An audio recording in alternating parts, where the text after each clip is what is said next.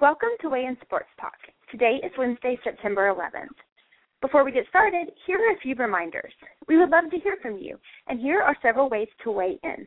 Call us at 646-716-5564, or join us in the chat room by listening online at blogtalkradio.com/Tarvino, or follow us on Twitter at Weigh In Sports. Now here's your host, Brian Tarvin, and co-host Trey Patterson. Let's weigh in.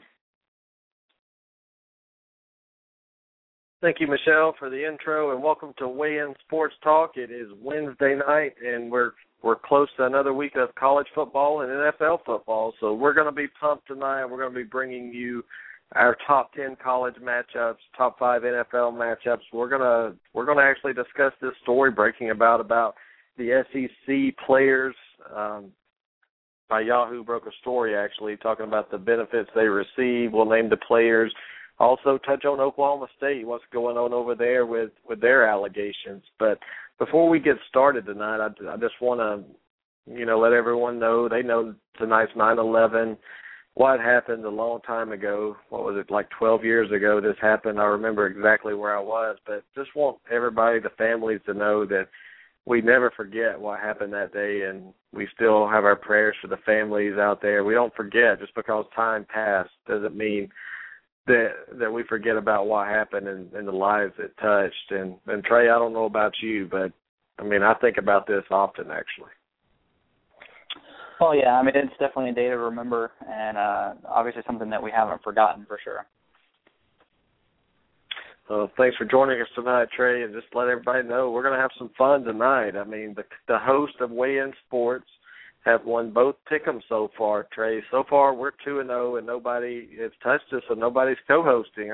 Are you looking for that to change this week? I don't think so, Tarvin. I don't see how it will.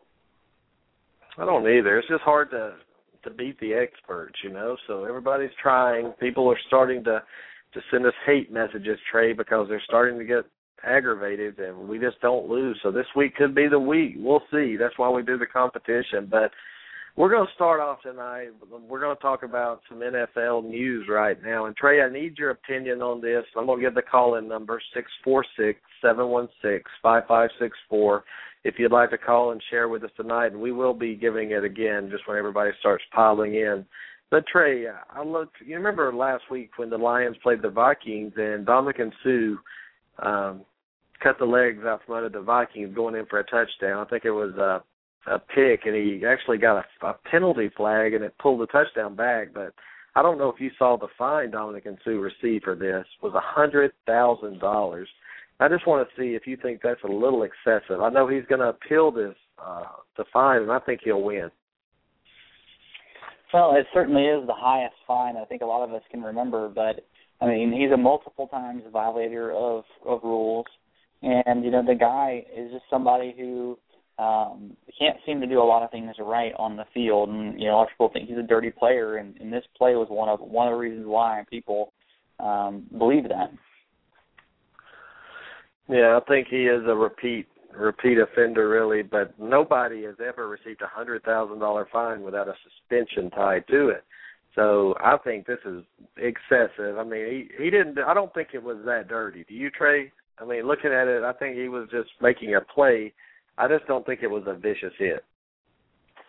Well, to me it looked dirty because, the play is in front of him. The guy was scoring. It was not a necessary play to keep the guy from making the tackle. It seemed like he knew this lineman had bad knees going into this, and that he, to me, there was some sort of intent to go down. He didn't hit him in the chest; he hit him down. It just seemed suspicious. Yeah, I think that's a little excessive. I think the flag, that's fine, bring it back. But if you're a player on the Detroit Lions, aren't you a little disturbed that he would do that on a play where the touchdown looked guaranteed almost? Then he would do something like that, even just to get a penalty to bring it back. This is a Detroit Lions. They need all the points they can get. Week 1, I just don't think that's the time to make a play like that to cost your team 6 points. Well, no, I think it's a very selfish play. Clearly his head wasn't in the game to know that he didn't need to do that. The guy was going to score. It was an easy score. So, I think the fine is warranted, Tarvin, and I think that you have to send a message to Sue at this point that, dirty play isn't going to be tolerated, and they have to get this guy, get through this guy. Well, speaking of dirty plays and Clay Matthews of the Green Bay Packers, Trey, Colin Kaepernick, the big game, the Giants and Packers on Sunday, earlier in the week, he was talking about, he was going to hit Kaepernick. He was going to, light him up. And during that game, do you think it's a suspension is warranted for Matthews with some of the hits he put on Kaepernick? I mean, he looked like a wrestler out there trying to put some moves on Kaepernick. Well, Clay Matthews, I think the most egregious was one out of bounds, and then the Staley, the offensive lineman, comes over, and they get double penalties, and the offensive lineman for the 49ers clearly didn't deserve it. I think that was the most egregious. Does he deserve a suspension? I don't think I go that far. Does he deserve a fine? I think so. Yeah, that's one of those things. I think if you're Matthews, if you're the coach, the GM for the Packers, you say, look, do your playing on the field. Don't talk in the media, because what if he hurt Kaepernick after making threats of what he was going to do? What if Kaepernick was paralyzed? What if he broke his neck or something, Trey? I think there's more than suspension he would have to worry about at that point. Well, yeah, if you go that far, absolutely. But, what we have now is a little chippiness.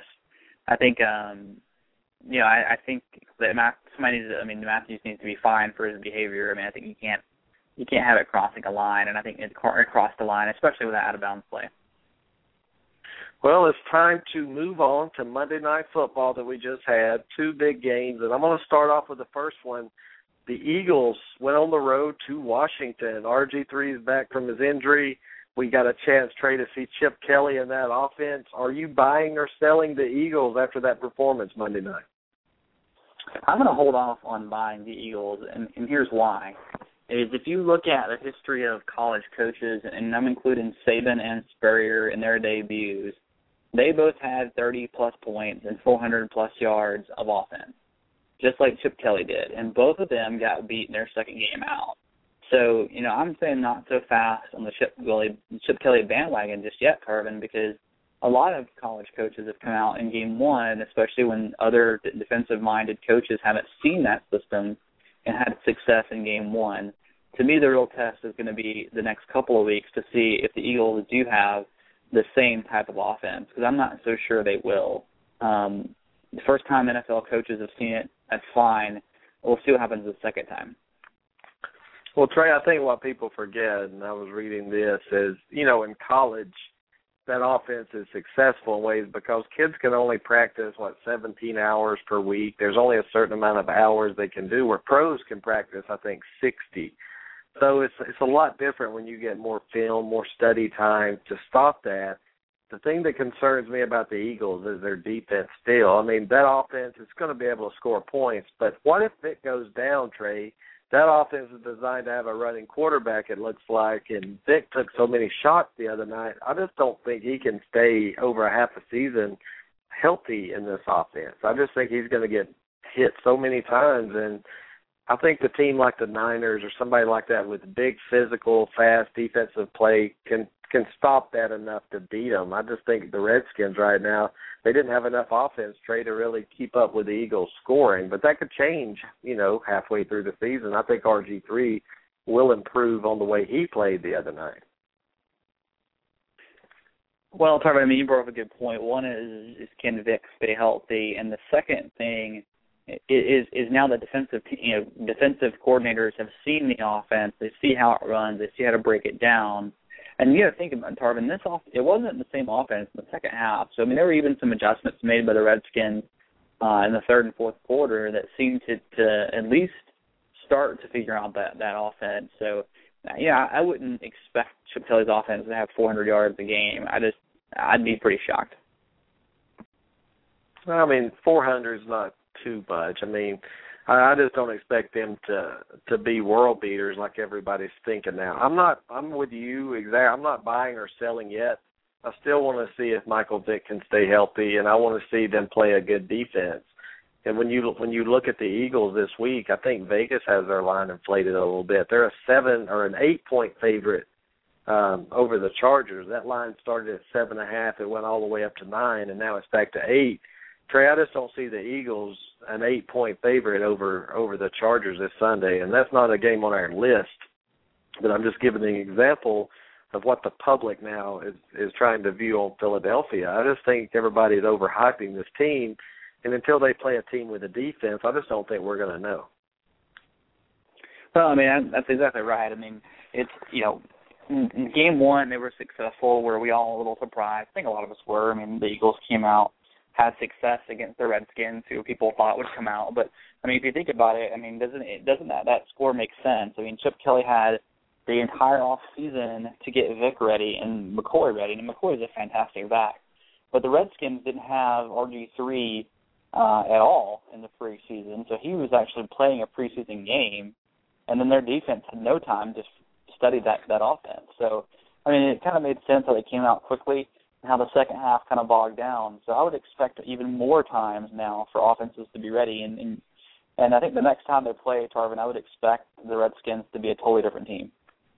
Yeah, and this kind of offense is making the NFL more exciting to me, Trey. I watch these quarterbacks like Kaepernick, RG3, Cam, Russell Wilson, and Vic, and all these guys. Trey, the offense, the fast-paced spread kind of spreads you out and score points. I mean, does that make you excited when you watch it, or would you rather see a 10-7 game where they're just running 3 and outs and punting? I mean, this just makes it a lot more exciting for the fans out there. You get a lot more football. Oh yeah, I mean, I agree. It's better to watch a game that's got action in it than a 3-3 struggle with a 6-3 final. I mean, it does make it more entertaining to watch. I think, every once in a while I like to see a good defensive struggle too. But I mean, certainly I'd rather see a 30-27 type of game. Yeah, I just think it's more exciting for football. And what do you think about over a season, the Eagles? Do you think they're in shape enough to keep this pace up? Because the defenses have to be in shape over a 4-quarter game, but the Eagles are practicing like this, Trey. Every time they practice, they're running 100 plays. Do you ever think there's going to be a time where the Eagles hit 100 plays in the game this season? I don't know. I think they were 70-something this past game. That's a lot. I don't know. I mean, maybe, possibly. I just think people are going to figure that offense out as we go on. I don't change my predictions on the Eagles just yet. I mean, I'm not buying into it just yet. Yeah, me neither. And if you're out there, you want to call in 646-716-5564. Say hi to some people in the chat room. Jason Humphrey, the big Oregon Duck fan. I'm sure he wants to talk about the Ducks tonight. Jason Minson, the Angry Gopher. Lacey Key, Paul Ewing, Sonia Minson. People are starting to come on in. Thanks for joining us tonight. We're about to start our breakdown, Trey, of the NFL. Trey, you handpicked these 5 games, and, man, I have to say these are tough games to pick this weekend. Last week you went easy on us a little bit, but this week you toughened up. Yeah, I think it's actually all 5 games. Actually, I could see either team winning. I mean, that doesn't, they're favorites and they're underdogs. But if you look at all 5 games, and I'll start us off with number 5, Tarvin. I mean, you got 2 teams coming off of losses. You have RG3 and the Redskins, and they're going on the road against the Packers. And the Packers just gave up 400-plus yards to Colin Kaepernick, a very similar style quarterback to RG3. But this is really, preseason game 2 for Robert Griffin. So, can the Packers win at Lambeau and get back on their winning ways after getting beat by the 49ers? Or is RG3 going to be back in healthy enough form? And we saw him a little hesitant, especially in that first half of the Eagles game. But in the second half, he seemed to air it out a little bit more, Tarvin. So I'm wondering at what point we start seeing a more complete RG3, and is this game it? So, good storylines for this game for sure. Yeah, one thing that concerns me about this game is the Redskins on the road, after playing in that up-tempo Monday night game. Remember, this is a short week. They were give out on defense. This team was depleted. They're tired, and now they're going on the road against a Green Bay team that's desperate for a win. I mean, both teams are desperate, but Green Bay has to win this game at home. Vegas has the Packers, Trey, at a 7.5-point favorite at home. I'm not too sure about that much. I think around 6 could be the number, but I'm going with the Packers to win this game. I think Aaron Rodgers is going to present another challenge to him. It's just the hurry up. Green Bay hurries up, and they don't run, huddles. But Eddie Lacy is the X factor in this game. He's a big back, and I think they're going to have to utilize him at home this week. He got his feet wet last week against the Niners. He did okay, but I think he has to have a good game. I think Green Bay wins this game, and the Redskins and RG3 start out 0-2. Yeah, I agree with you, Tarvin. I think this game is going to be won offensively, though. I think this is going to be a high-scoring game. If you're a fantasy owner, I think you could probably start RG3 this week. And actually, I recommend starting him over Colin Kaepernick this week, even though Colin Kaepernick had that 400-yard game. I think RG3 is going to do well against the Packers' defense. But I think in an offensive-type game, I think the Packers, especially with the Redskins D on a short week, Tarvin, you brought that up, and I think that's going to be entirely a big, just a big deciding factor. I look for this to be a mistake-filled game for RG3. He's going to be putting out the ball, but I think he makes a mistake or two. I think that's the difference. Eddie Lacy probably gets you a couple rushing touchdowns too. So Pack win by about 7. Yep, that's about right. Vegas has this game perfect. Don't be the sucker and give that extra half a point. You could be upset. But Trey, the next game, a very interesting game you chose for us. Is this a must-win game for the Falcons? That's a big question. 0-1 Falcons home against the Rams. The Rams with a big win over Arizona last week. Vegas has the Falcons as a 7-point favorite in this game. Is this do or die for the Falcons? Could you imagine them starting out 0-2? Yeah, I think it is, and the reason is because they lost to the New Orleans Saints in Week 1. And so when you talk about the Saints, a lot of people are predicting them to actually win this division. We know the stats that no team has won since realignment this division more than once in a row. It seems to be every year we have a different sort of revolving door for the champion. So for the Falcons, you don't want that kind of karma on your side starting off 0-2 because you can imagine how everyone's going to be talking about, if they start off 0-2, man, this is it. We told you they couldn't win it twice, So, the Saints are going to be hot. It looks like their team's back, so you really can't start 0-2. And then, Tarvin, the Rams are so young. You have that young tight end who scored so many points. You got Tavon Austin. You got Richardson. This is a team that is young, but actually can compete right now. I give the Rams a lot of opportunities in this game to maybe win it. I think this is going to be tighter than Vegas says. Tarvin, I look this to be a field goal type of game.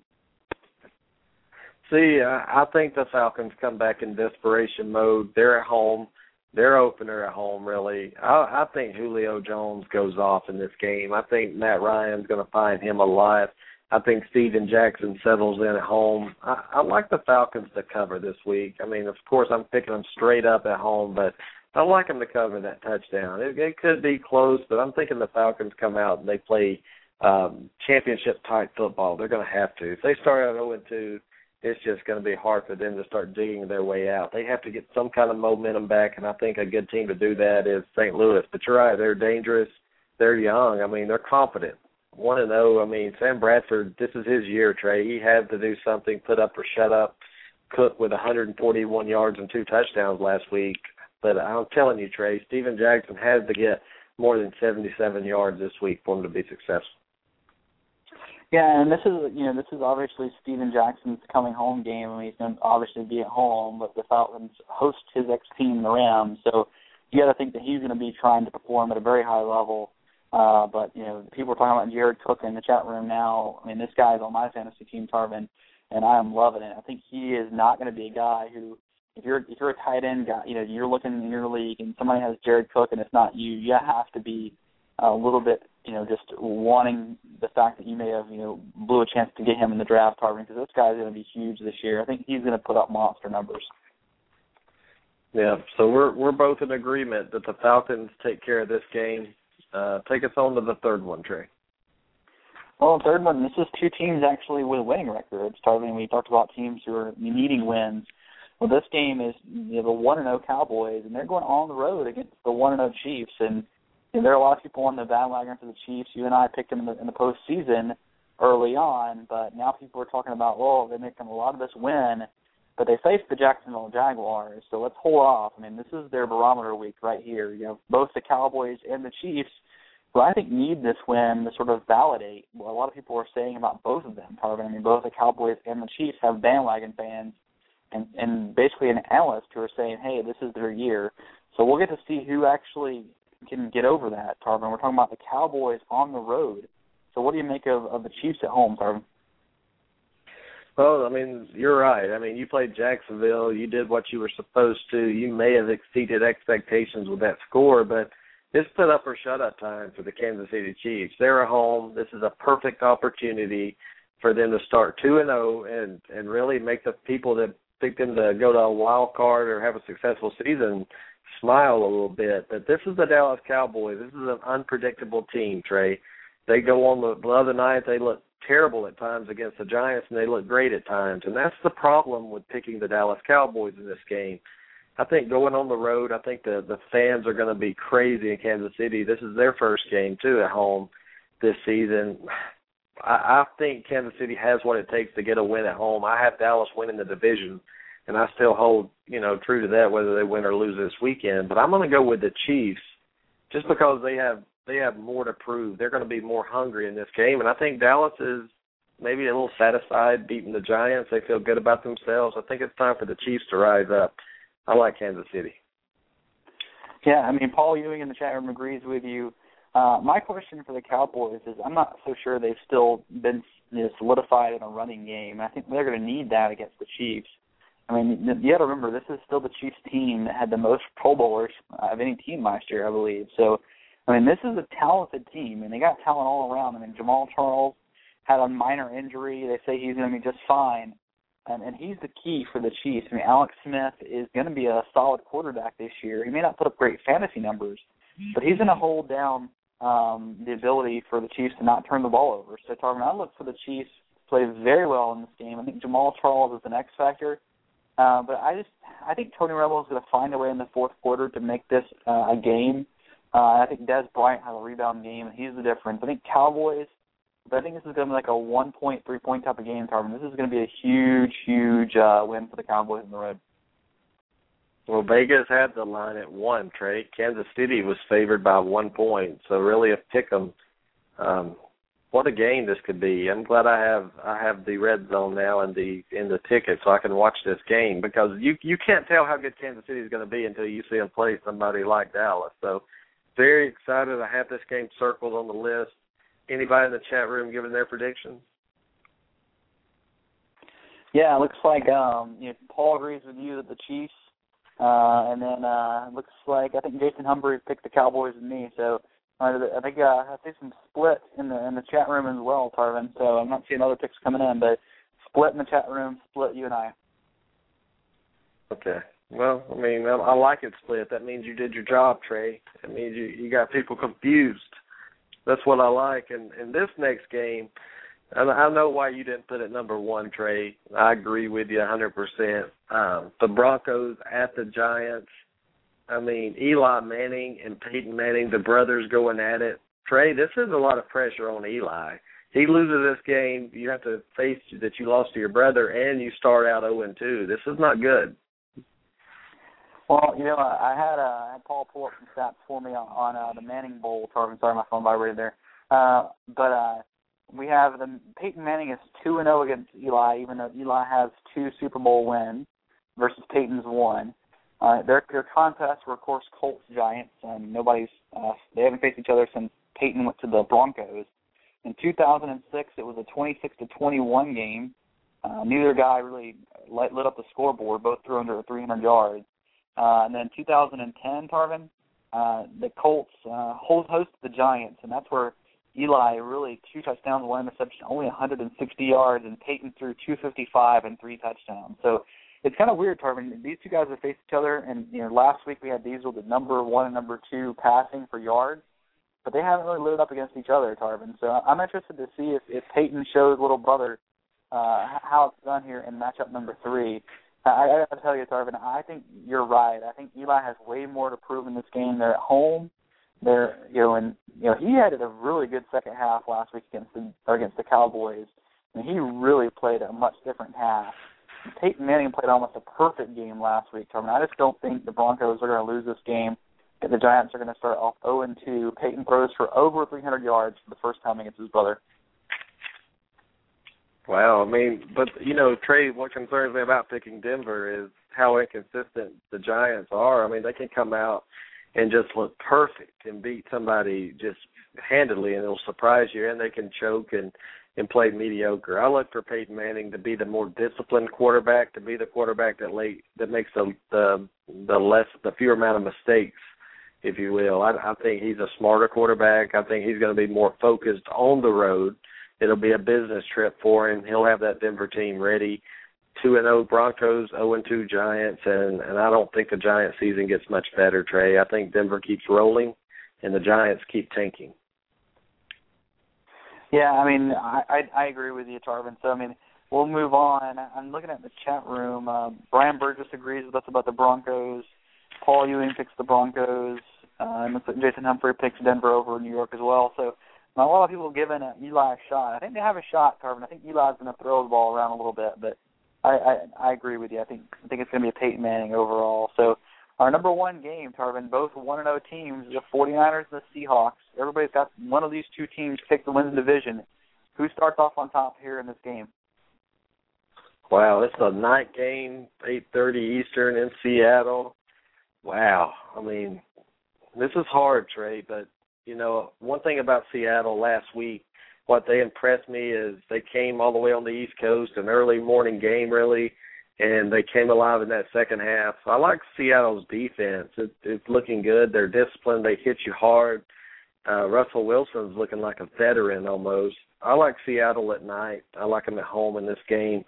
San Francisco, I think Kaepernick's going to make some mistakes in this being on the road. And Seattle's a hostile environment, Trey. I don't know if you remember watching a game there, but they're almost unbeatable when they play at home. And right now Pete Carroll has these guys going. They start off 2-0 against the Niners and take a stranglehold in that division. San Francisco is going to struggle with turnovers in this game. You can mark that down. Well, I mean, I'm looking at the chat room now, Tarvin. You picked Seattle, Jason Humphrey, and Paul picked the 49ers. So I'm looking for some other picks to see if they come in. But Tarvin, wow, not so fast in the chat room already. I think this is going to be a very balanced game. The Seahawks are coming off of a struggling game where they faced a good defense or an improved defense, the Carolina Panthers. Brian Burgess came in and picked the Niners. Wow, Niners all in the chat room, Tarvin. But you know what, Tarvin? I'm going to not so fast the chat room with you. I agree. I think this game at home for Seattle, a night game, is a huge difference. I think Kaepernick struggled in this game. The Seahawks really seemed to do well against him. Let me throw some stats at you. Colin Kaepernick, he faced him in 2011. That was some mop-up duty. But look at his stats from last year when he actually started. It was in December last year. He was 19 for 36 for 244 yards, a touchdown and an INT, and he had 7 rushing attempts for 31 yards, and it was a Seattle Seahawks victory, 42-13. I don't think it's going to be 42-13, Tarvin, but I think they're going to stymie Kaepernick in the same way and look for about 250, 275, a touchdown and interception, maybe 50 yards rushing. But I think that Colin Kaepernick has a tough time against that Seattle defense, and Seattle wins the game, Tarvin.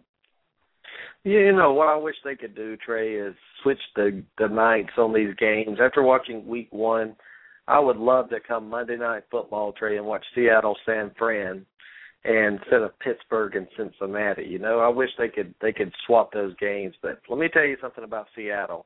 They struggled last week. That's the main thing I looked at. They didn't come out and beat Carolina by 40. These guys struggled, and without a fumble by D'Angelo Williams inside the 10, they could have lost that game, Trey. And I think, Pete Carroll's going to use that as motivation, really. This is the Niners, and Pete Carroll is a big game coach. I don't know. You remember him in college? He loves the spotlight. He loves these big-time games. He shows excitement on that sideline. I'm telling you, Seattle, they're not going to blow them out, but they're going to win this game. And, man, they're a good football team. They're better than Trey than I thought they would be, honestly.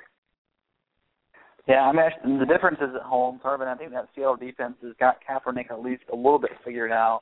We'll see. I mean, this game could be a pick-em, Tarvin. What's the line on this game by chance? 2.5. Seattle's favored 2.5 points. Yeah, I mean, it's going to be close, but you and I are picking over the chat room, Tarvin, so this could be a win for us or a win for the chat room. So make your picks already if you haven't on our website here. But Tarvin, so that's our top 5. You ready to move into some college football? I am, but let me ask you about a game, and this is for the Angry Gopher here. This is a big matchup that didn't make the top 5, and I know why it didn't. Minnesota, 0-1 on the road at the Bears. The Bears are a 6.5-point favorite in this game, Trey. You just want your keys to victory for Minnesota in this game.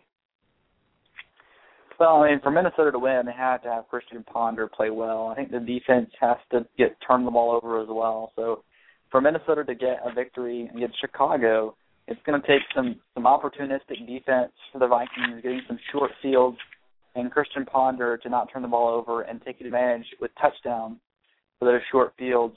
So basically, Adrian Peterson isn't facing 8 and 9 guys in the box.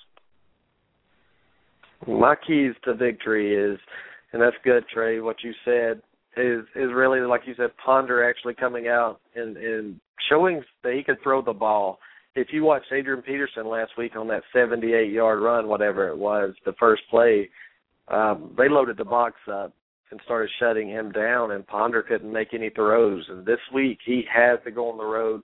Trey, I think they have to start out throwing the ball on Chicago to soften that defense up a little bit. They can't come out and run straight at Chicago with Peterson.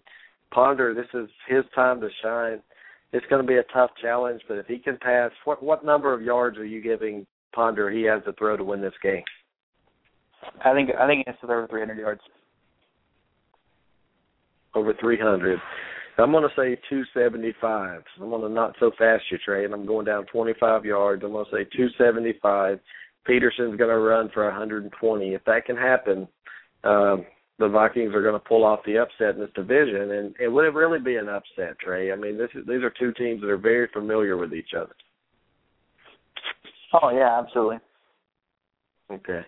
Well, just want to throw that game in there, and NFL is going to be exciting, and if you don't have the ticket right now to watch all the games, you need to call DirecTV right now and make sure you get set up with that.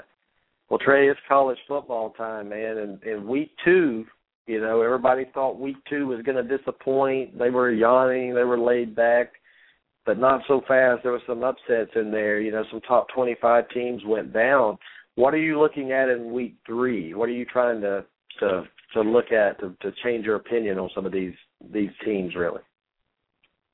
Well, I mean, week 3 there's a couple of interesting matchups, but really there's an opportunity for some of the lower tier, I guess, teams that people haven't predicted to win their division to kind of take a step up. You know, Wisconsin going on the road against Arizona. We get to know if they're for real.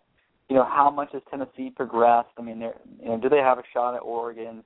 We'll get to see how good Oregon is. I mean, if they blow out Tennessee, I think that's going to be pretty impressive. There's, Ohio State going to Cal. Is this their chance for an upset? So, there's a couple of teams out there that have something to prove this week.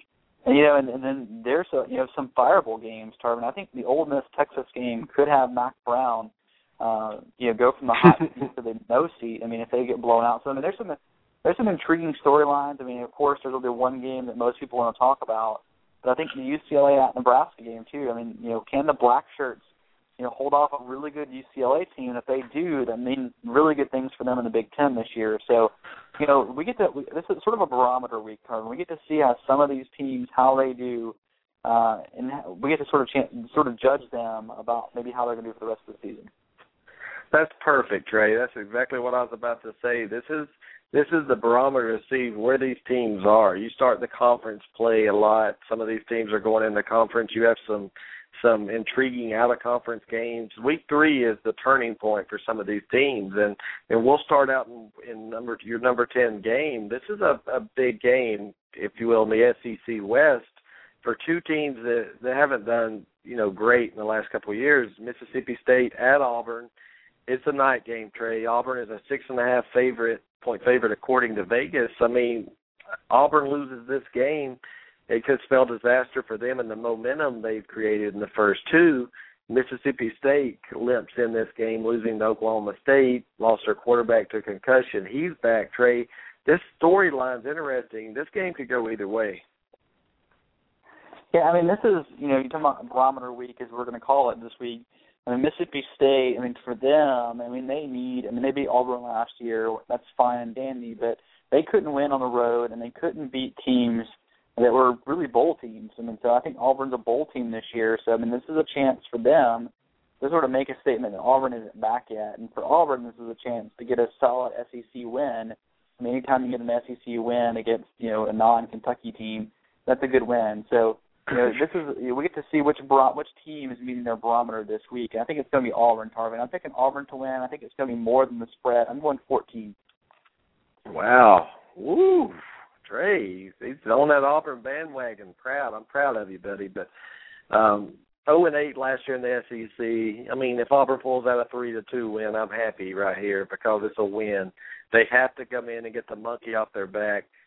They're doing good running the ball, Trey, and I think that has to continue. Auburn has to run the football, and they have to keep running it. Nick Marshall, I don't know, Trey, if Gus Malzahn has been holding Nick Marshall back. I don't know if he's going to come out this game, have a coming-out party. I don't know. It's all about Nick Marshall, too. He cannot turn the ball over like he did last week when he kind of got careless with the ball and he fumbled. This week against a Mississippi State team, they'll make you pay for it. So I think the key to this game is Auburn scoring early and playing some hard defense. Hopefully they've been out with their top 3 starters on defense. Maybe they'll have 1 or 2 of those guys back to help with the depth. But it's going to be a cooler night. It's going to be around 70-plus degrees at game time, which is better than the 95 it's been. So this is interesting. I have Auburn winning this game by a touchdown, Trey. It's going to be close. I'm thinking something like 27-20.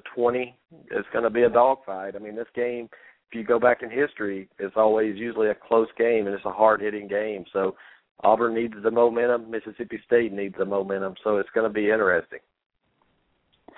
Yeah, I mean, so, Tarvin, you got Auburn winning here? Yep. All right. So Auburn, we both have Auburn winning. I got them winning big. The chat room, I saw a lot of War Eagles in the chat room, too. So well, hold on. Brian Burgess picked Moose State on this one, he said. So, what so fast. Yeah, not so fast on it. So, Brian, I hope you're wrong, buddy, because I want to see a 3-0 Auburn versus a 3-0 LSU next week. So, please don't lose this week. Let's make the game more exciting next weekend.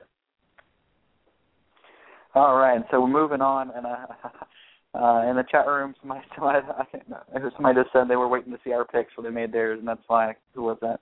I'll move on here. Tarvin, looking at our next game, the barometer I have here is you put Jameis Winston, a freshman, or a redshirt freshman, on your Heisman 5 in the second week after one game. I'm not there yet, so this is my barometer in this game. Is he really back? This is a 30-point spread. They should blow out Nevada.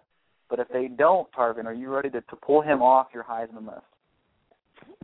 See, that's the thing about the Heisman list, Trey. What if he comes out and struggles? Yeah, he comes right off the Heisman list, no doubt. I mean, this kid showed, it was Pittsburgh, trust me, but it was on the road.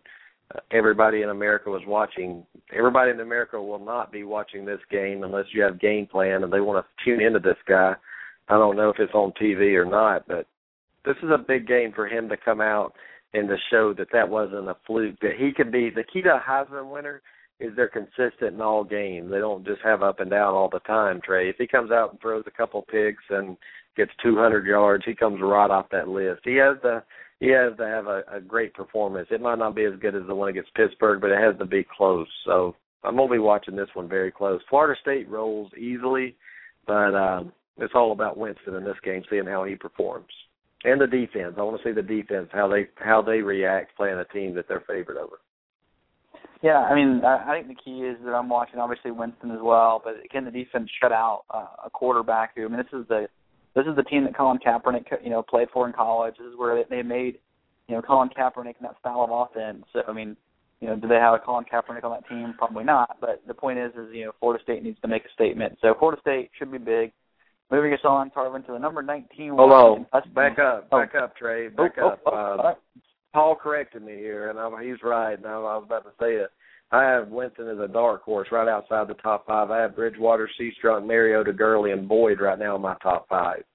But he's right there on the cusp. With a great performance this weekend, he could move into that top 5 because somebody's going to have an off game. All right. And we got that situated. So, Tarvin, moving on, number 19, Washington, they're 1-0. and they're traveling to the 2-0 Illinois team who actually beat Cincinnati despite our best picks last week. So, Tarvin, is Illinois going to surprise us this week against a Husky team that looks pretty good right now? No. I mean, this is Illinois shouldn't have won last week. They played over their heads. Tommy Tuberville laid an egg like he's used to, but Washington's going to come out, Trey. I just don't see Illinois being able to stop that offense of Washington. I look for Washington to create turnovers on the road, actually, and get the momentum. The point spread is 10. Vegas has Washington favored 10. I like them to cover the 10 points. I like Washington pretty big in this game. Well, I mean, this is we're talking about barometer week. This is a test of Washington. I mean, Tara, I think this is going to be a little bit of a test because they're crossing the country. A West Coast team is coming across country into the Central Time Zone. So they're going to face, how hostile is Illinois? Not that hostile, but it is a road game in the Big Ten. So, this is a good chance for them to sort of keep that record, to keep that, the proving ground that they're a ranked team and that they're worthy of, Pac-12 consideration. So, I agree with you, Tarvin. I think they win. I'm not sure it's big. I think they'll struggle for the first couple quarters and then pull away later. But I think Washington wins. Looks like the chat room I'm seeing some Washington love as well. So Washington all the way, Tarvin. Well, Washington it is. And Trey, number 7 game, interesting game. It's kind of a must-win for both teams. Vanderbilt goes on the road to number 13 ranked South Carolina. Like I said, both are 1-1. South Carolina, a 14-point favorite. Trey, the big question is here, how do both of these teams come off a loss? I know Vanderbilt played Austin Peay last week and went through that game, went through the motions and easily won. South Carolina coming off a huge disappointing loss on the road at Georgia. I mean, does South Carolina come out fired up and ready to prove a point, or do they fall off after this week?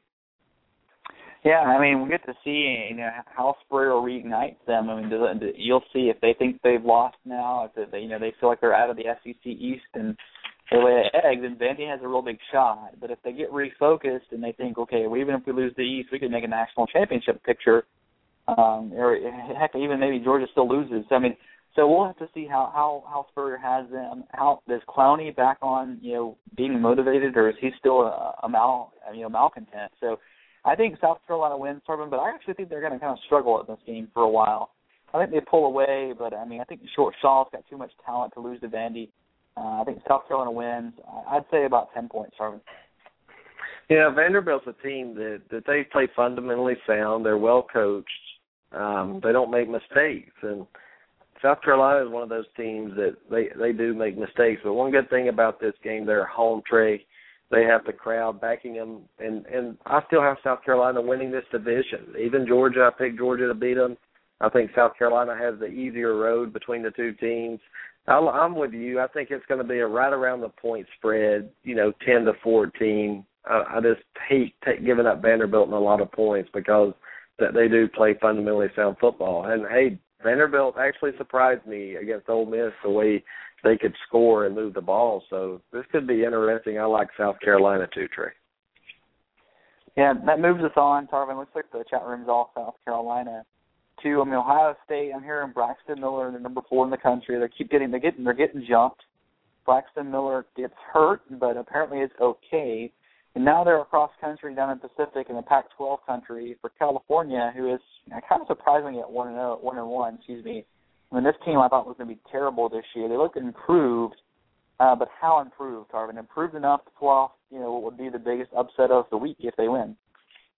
Oh, it would be huge, and they're at home. California's at home, and let's look at Goff at quarterback. 935 yards so far in 2 games, 4 touchdowns.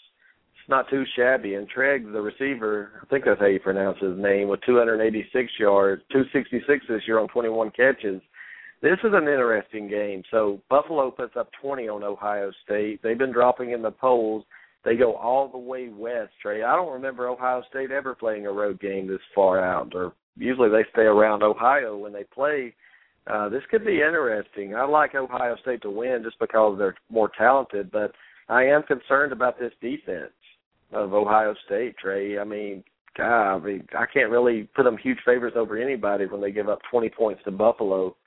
I like Ohio State in this game, but it's not going to be just a huge blowout. California is going to keep it close because of their ability to pass the ball. Ohio State can't stop that.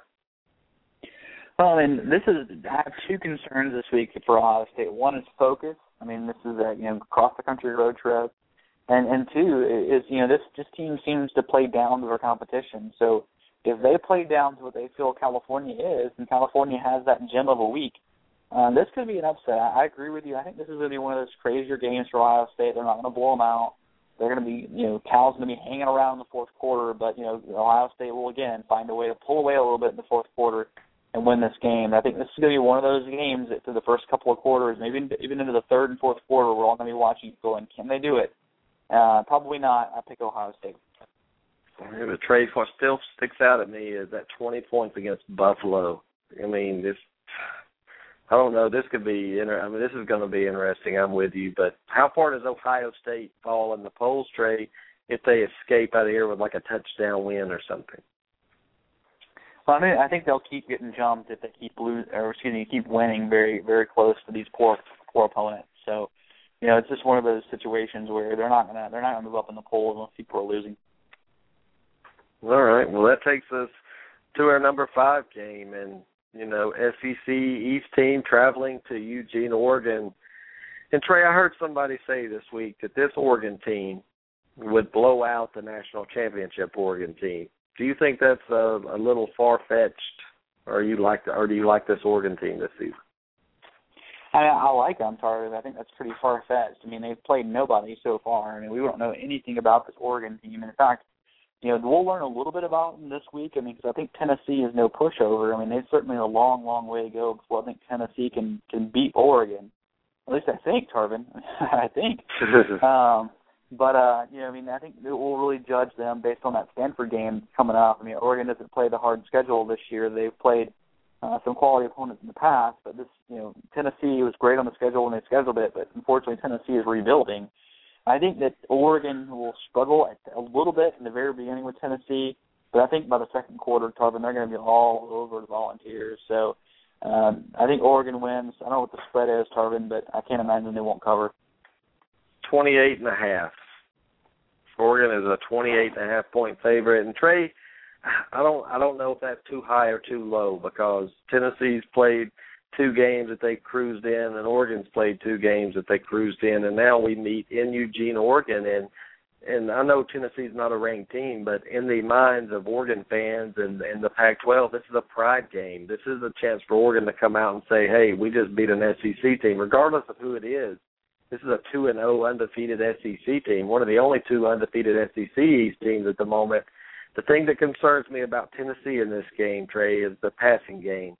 They're going to have to be able to throw the ball in order to keep up with – I mean, you can't hold Oregon down for an entire game. That's not going to happen. But, Trey, does Worley have what it takes? This season he's 22 of 32 for 246 and 4 touchdowns. Does he have enough to put up those kind of numbers against Oregon on the road? No, I mean, I think that's the problem is I don't think Tennessee can score with Oregon. I think, Mariota is going to be, phenomenal again.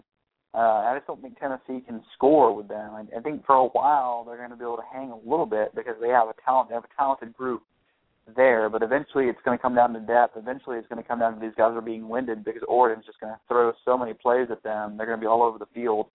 I think Thomas and Mariota are going to be way too much, and I do think this is going to they're going to pull way ahead. I don't know if they'll cover 28, Tarvin, but, they're going to be close to that.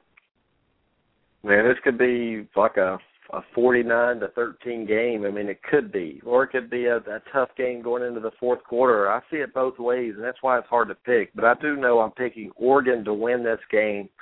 It's hard to pick an upset, Trey, when you're 28.5 points on the road, underdog. But it does happen. Trust me. I've seen the games where it does happen.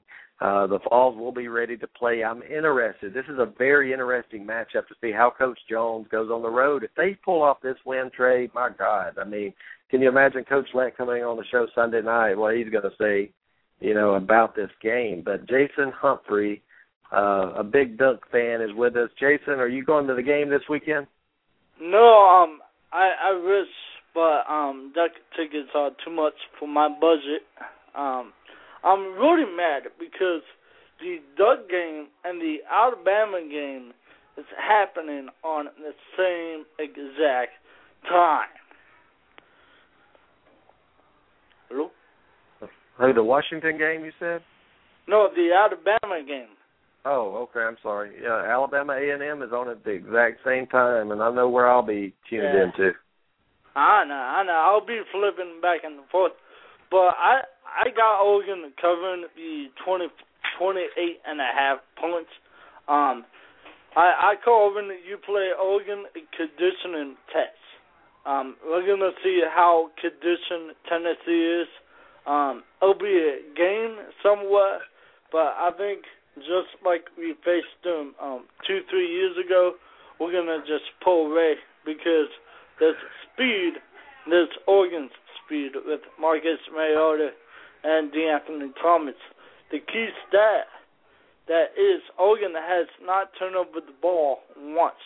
If I'm wrong, I might be, but I'm pretty sure they haven't turned over the ball once, and I expect Tyner to get more Ks. Okay. Well, Jason, man, I appreciate you coming on, and we'll be keeping an eye on that. Trey, I think Jason just gave him the kiss of the death. I mean, Oregon fumbles the first snap. No, I mean, I think Oregon's going to be just fine. I mean, unless Mariota comes out with some sort of injury, and so does DeAnthony Thomas. This team is very, very talented, and conditioning. Coach Letts talked about that, a lot with us. But this is going to come down to conditioning as well, and this is going to be one of the things. We'll see how many hands are on hips in that second half for Tennessee. Well, I mean, you're right. Look, and when you talk about this game, Tennessee had Austin Peay and Western Kentucky on their schedule. They knew what was coming. I think, honestly, they've circled this third game, and you talk about the conditioning Coach Lett talked about. I think they look at this game and realize they're working towards that game. So don't you think Coach Jones has something to throw at them, Trey, and to see? I just don't think they're just going to come out there without a fight. Tennessee's got pride. They have athletes, but the depth does concern me a little bit. I mean, are you looking at a 7-point game at halftime, Trey, or are you looking at a larger deficit? Because I think if Tennessee lets it get away, it's going to be in that late third and fourth quarter. Yeah, I mean, I don't know. I think this could get out of hand early, Torvin. I just think that my problem is really Tennessee's offense still. I think defensively they're going to be competing a little bit, but I worry about the quarterback play of Tennessee, and I worry about offensively. So, I just think it's going to get out of hand early, Torvin. Okay. I mean, Oregon is a phenomenal football team, but we're going to find out a lot about both teams. If Tennessee loses this game by a lot, doesn't mean their season's over. It just means they played a very good team, and their schedule is full of top 10 teams, Trey. So we'll be going through the previews throughout the week. Tennessee's got a lot to gain. Even though they don't win this game, I think they can create some momentum and some confidence in a loss on the road at Oregon. So that'll take us to the next game, an interesting matchup, Trey. Tell us about this Arizona State-Wisconsin game, why you picked this one. Yeah, and if you look at this game and you look at, ESPN, CBS, Fox, whatever it is, and you look at, all the voter sort of views and how they're picking, this game is the most up in the air in college football this week, and then the big games.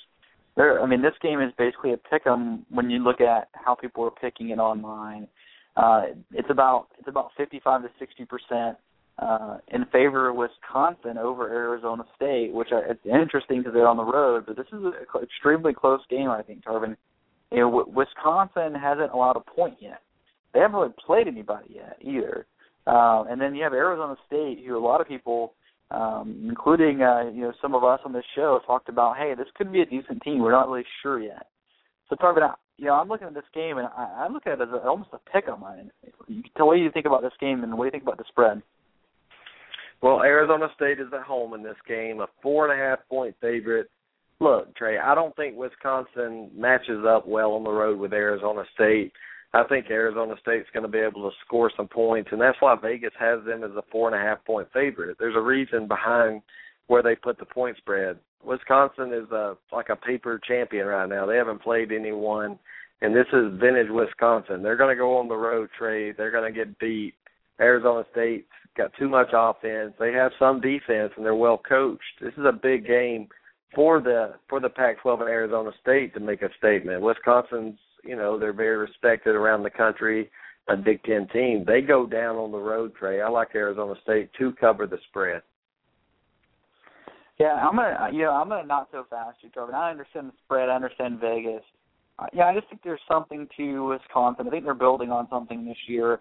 We're talking about barometer, so this is the barometer for Wisconsin. This is, at ASU on the road. I'm going Wisconsin in an upset, Carmen.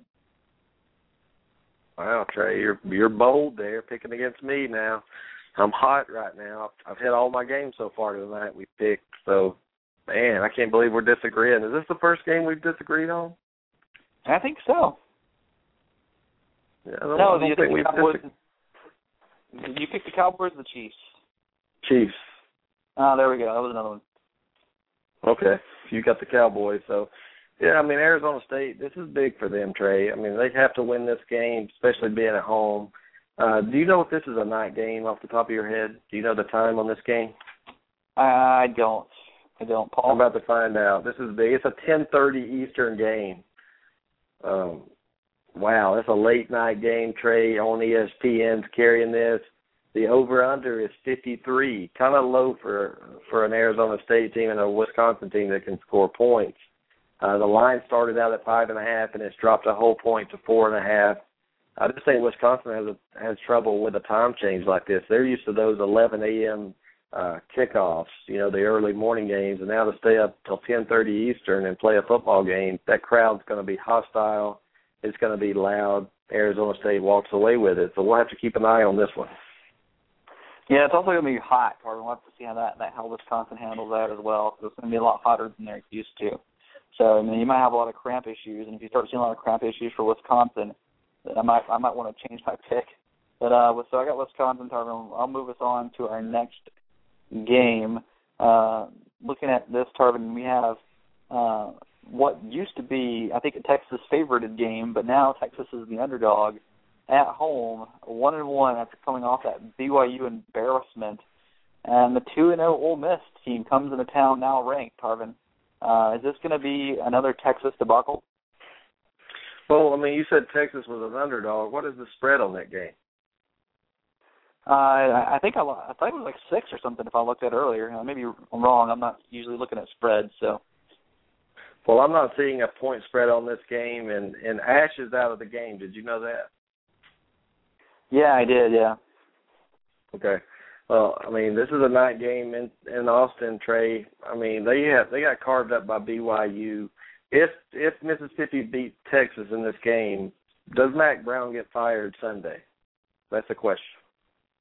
Yeah, I think if this is an embarrassment, I think it's possible. Paul in the chat room is saying that Texas is favored 2.5, and it opened at 3.5. So maybe I was wrong, but Texas is favored. That surprises me. Texas is just. Brian said in the chat room that Texas is just in disarray.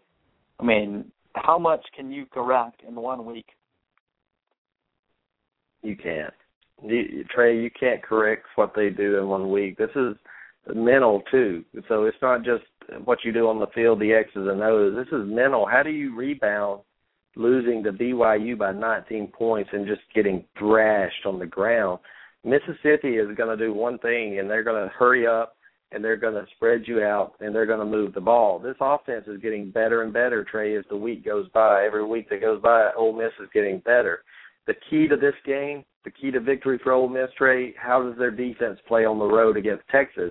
Watching Texas play, I'm not scared of their offense if I'm Ole Miss. I attack, I blitz, I put pressure, and I try to create turnovers. If Ole Miss plays good defense, Trey, I think they can win this game.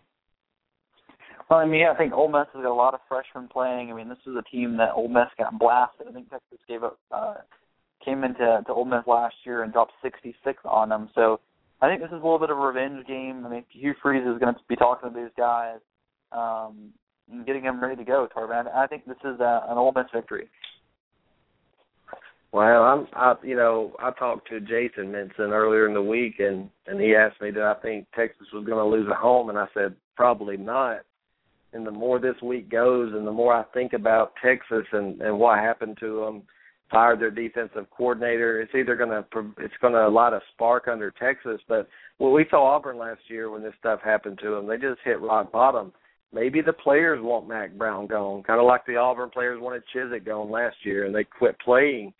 I just don't know how they rebound from this, Trey, but I'm going to pick, God, it's so hard to do. I'm going to pick Ole Miss in a slight upset on the road.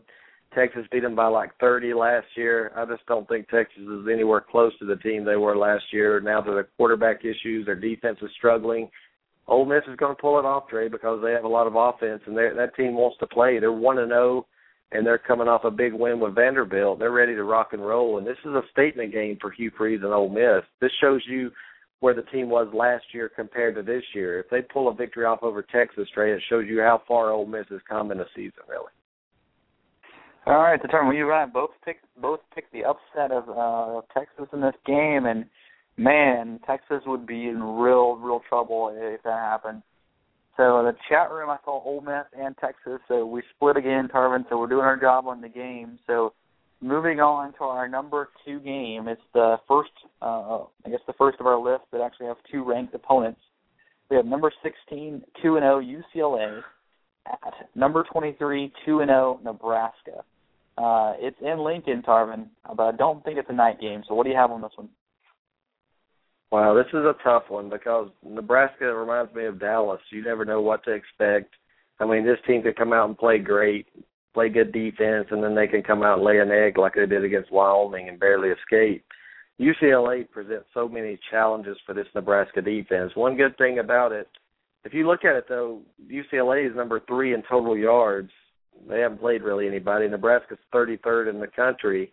Passing yards, Nebraska's 97th. I think that's going to hurt them. And overall, UCLA's 7th in the country in rushing, Nebraska 8th. Points scored, UCLA's 5th in the country, Nebraska 17th.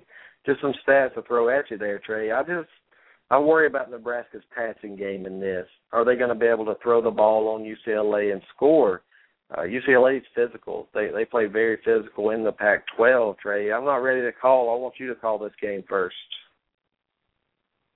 Well, I mean, I think the keys to this game for Nebraska is going to be, one is can the defense play physical style, which UCLA is going to bring a smash mouth style. They're going to have a good pro-style passing game, and they're going to run the ball a lot. Can Taylor Martinez throw the ball around field and scramble when he needs to? Or can, we're talking about Hundley, who may be the best quarterback in the nation for UCLA when it comes down to draft stock. What kind of game can he have against the Nebraska defense? I would like Nebraska better if this was a night game. I'm looking at this as a slight UCLA advantage, Tarvin, on the road. But I got to tell you, I would not be surprised if Nebraska went out there and won this game, because this is the kind of game that Nebraska seems to win. They'll struggle against Wyoming, and they'll come back and they'll beat UCLA. Did we lose Trey? Can everybody hear me in the chat room okay? Testing 1, 2. Yes, no. Everybody in the chat room, can you hear me? Testing. I think we, for some reason, are not live right now. I need the chat room, someone in the chat room that can hear me. Paul Ewing cannot hear us right now. Trey, are you there? Yeah, we're back. Okay, they hear us now. Okay, good. We were out. Trey, what did you do, trip over a cord or something and knock us off air here? I think that was you. So, yeah, I think UCLA, Tarvin, very, very, very close in this game. I think it's the pick 'em. I think Nebraska could win this, but UCLA. The reason I'm picking Nebraska, Trey, is because it is 12 o'clock Eastern. It's a morning game, really. It's really 9 o'clock. 8 o'clock, somewhere like that. No, it's 10 o'clock in UCLA. I think Nebraska's 2 hours different than UCLA. I like Nebraska to win this game at home in a morning game. If this was a night game, it would be a little different story. I think UCLA, would win, but Nebraska is going to pull this game out at home, Trey, but it's still not going to tell us where Nebraska is this game tonight. I'm still not going to be sold on Nebraska, even if they do beat UCLA, and I'm not throwing UCLA away just because they lose this game. But Bo Pelini's already started the talk, Trey. It's a revenge game where we really owe them.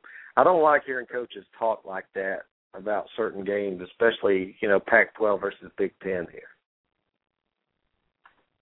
Well, I mean, I can understand why. I mean, they lost on the road last year, big game. But, Tarvin, I think this is one of those games where Pelini needs to be focusing on, winning against a tough opponent and needs to focus his guys on stopping Hundley for sure, because I think that's going to be the key. If Nebraska stops Hundley, Nebraska wins.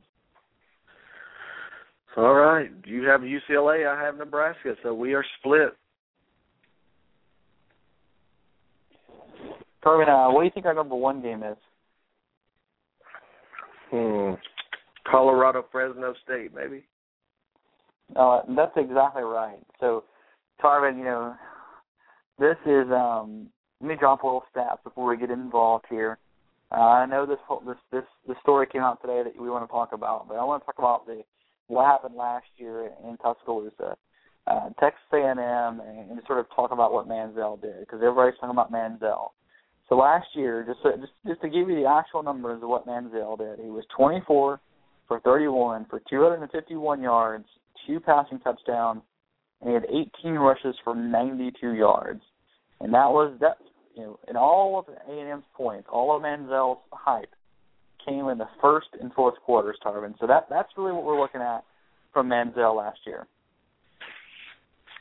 Wow. I mean, that's good numbers, but let's look at his numbers. If Alabama would have wrapped him up, they had 4 people around the guy. You think he's dead to rights, and he pops out and makes a big play. Trey, what would his numbers have been? I know it's coulda, shoulda, woulda, but, I mean, Alabama really contained him okay, especially in that second half, but Johnny Manziel was Johnny Manziel. He made some big plays. I think he snuck up on Alabama. And, Trey, I have a friend that taught, I won't name an assistant coach for Alabama, but it's a coach that said the exact words to him about what's going to happen in this game. And he told my buddy that Texas A&M is going to get skull-drugged this weekend by this Alabama team. Are you buying that? Do you think this is going to be a blowout game either way? Yeah, I'm not sold on it being a blowout. I think that, you're talking about barometer, this game is going to come down. I don't really think Johnny Manziel is going to be the barometer for this game. I think it's really going to fall on A.J. McCarron and that offensive line for Alabama, because, what we saw in Texas A&M in the first 2 weeks does not show us anything to really be encouraged by their defensive line. I mean, I know that they had 6 defensive starters out against Rice, and they had 4 out for Sam Houston State, and they're all going to be back for Alabama, but that's fine. But, Rice passed for 203 yards and ran for 300. And, Sam Houston State had 150 passing yards and 240 rushing. So, the 150 yards and 200 yards passing to Rice and Sam Houston, that doesn't surprise me. That's not scary, Tarvin, for a defense to give up junk yards in the fourth quarter. But 300 rushing yards and 240 rushing yards, that does concern me. So I think when you look at this game, Tarvin, I mean, I'm looking at the offensive line for Alabama against the defensive line of Texas A&M, and I'm looking at T.J. Yeldon. What kind of game does he have? Because I think that's where this game is really won, not necessarily Johnny Manziel. Well, I mean, Saban has had a bye week. And let's go back, Trey, if you look at Saban coming off a bye week, the last time I remember him losing a game like that was against LSU in 2010 on the road. He dominated the game in the first half, and LSU came back. I mean, this game is tough to call. All season I've been saying Alabama was going to blow out Texas A&M. And when I watched them play that first game, I'm used to seeing Alabama just dominate opponents up front. I didn't see that the first game, and it kind of made me hesitate a little bit and wonder about this game. And all of the negativity surrounding Johnny Manziel and Texas A&M, Trey, if they could somehow pull a win out, I think it goes away for the moment unless he does something else. But if you're Johnny Manziel, you hold the keys to all your criticism and everything, all your critics. If you win this game against Alabama and you keep your head on straight, you could have a special season. People forget when success arises like this. I just don't think they have enough to beat Alabama this season. Yeah, I mean, I'm looking at the chat room, and people are talking about the Alabama line, if it's good or if it's not good, and how it's going to face out. Here's the thing: I don't even think they have to play that well to really dominate the line of Texas A&M. And so, I mean, I'm picking Alabama in this game, Tarvin, and I hope we have some callers. I'll tell you, I don't know that a lot of people are giving Texas A&M a whole lot of credit in this game. I don't think it's going to be a blowout. I think it's going to be a very competitive game. I think it's going to be something that we're all going to be watching still in the fourth quarter. But I think it's going to come down to Alabama controlling the line. This is going to come down to good old-fashioned SEC football, and it's going to come down to, which quarterback makes the mistake first. And I just think that McCarron's going to play a little smarter. He's not going to be scared to take a close game into the fourth quarter and win it. But I think Manziel is going to be pressing a little bit. Manziel needs to almost feed into his own hype. And if he's not playing well, he has 150 yards going into the third quarter or the fourth quarter, I think he's going to be the one pressing. And so I like Alabama in a very controlled offensive tempo, and eventually just to tire that defensive line out and watch for T.J. Yeldon to have a big game. Yeah, and look, and the coach also told my buddy that Saban circled, after the national championship game this year, Saban circled this game, and he has that game playing in the locker rooms and everything, that A&M Bama game. I think these players don't want to screw up for Nick Saban right here. It's going to be hell to pay for them, Trey. I think they come out. I think they score early. This is a business trip for Alabama. It's going to be tough going into College Station for the first time, but Florida did it last year. They went in and weathered the storm and pulled out a victory. I don't see why Alabama can't. And that Texas A&M team last year is better than this year's team. The only difference is Johnny Manziel's not a surprise now, which kind of, hurts Texas A&M a little bit. So we're going to see how good Johnny Manziel is. If he comes out and has a great game and wins, hey, he'll be up my top 10, Paul, and the Heisman. Don't worry. I still won't put him in my top 5, but it's going to be interesting to see. And Sonia's on the line right now, big Bama fan.